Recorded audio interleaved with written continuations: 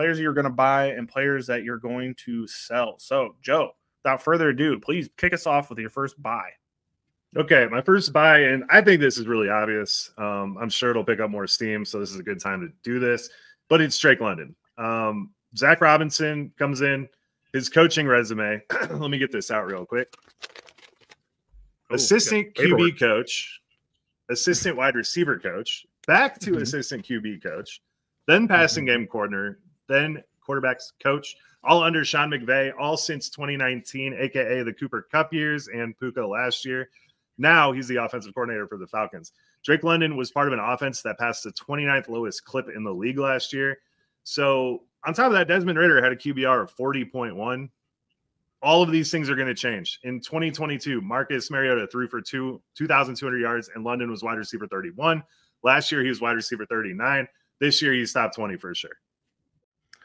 All right, my first buy, and I've heard a lot about him this week, so let's just go ahead and talk about him. That is Brandon Ayuk for the San Francisco 49ers. Look, guys, the thing is, he was well underused last season. We have not seen the best of Brandon Ayuk, and last season was Brandon Ayuk's best season. There is a definite case to be made that he is going to end up at some point in his career a top 7 or top 6 wide receiver in the NFL with Kyle Shanahan. I don't know why he was in the doghouse 2 years ago. I'm glad he got out of it, but this season we finally got to see a little bit more of what he's capable of, and I think that he is going to hit into the stratosphere in this upcoming season.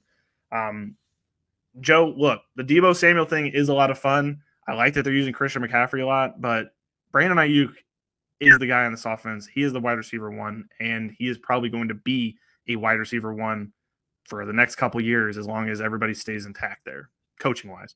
My number 2, we talked about him earlier. It's going to be Justin Fields. Listen, guys, I love it when NFL teams are down on a player.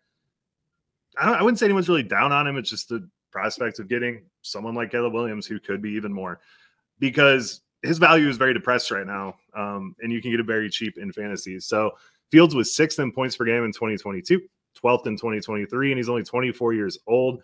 And there's a 99% chance that wherever he plays in 2024, even if it's for the Bears, he's in a better position than he was last year. I've seen trades of him going for a late 24 second.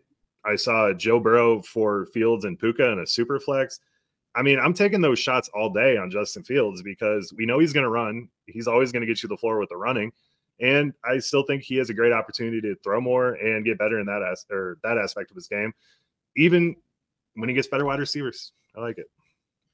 My next one is Christian Kirk from the Jacksonville Jaguars. Look, he got injured this season, guys. He did not play a full season. The only reason I'm saying this is because I think we did this fun experiment with Calvin Ridley this season.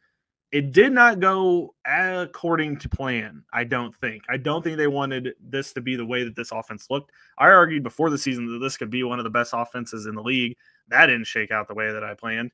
And I think at some point in time, they've got to figure out what Trevor Lawrence looks best in as far as offense-wise. And the best times he looks is when he's throwing to Christian Kirk. Christian Kirk had, several multi-target games this season. He had one multi-catch game this season. I just feel like the most comfortable is when Trevor Lawrence is throwing to Christian Kirk. I would be trading for him now because I guarantee whoever has him is thinking, wow, he's about to be 28. He got hurt, in opening a dialogue with whoever has him because they may be willing to give him away for a lot cheaper than you possibly think. Thank you for watching this IDP Guys video. If you like this content and you want more fantasy football content, click here. If you enjoyed this video and you want to see more videos to help you master your IDP league, click here to subscribe.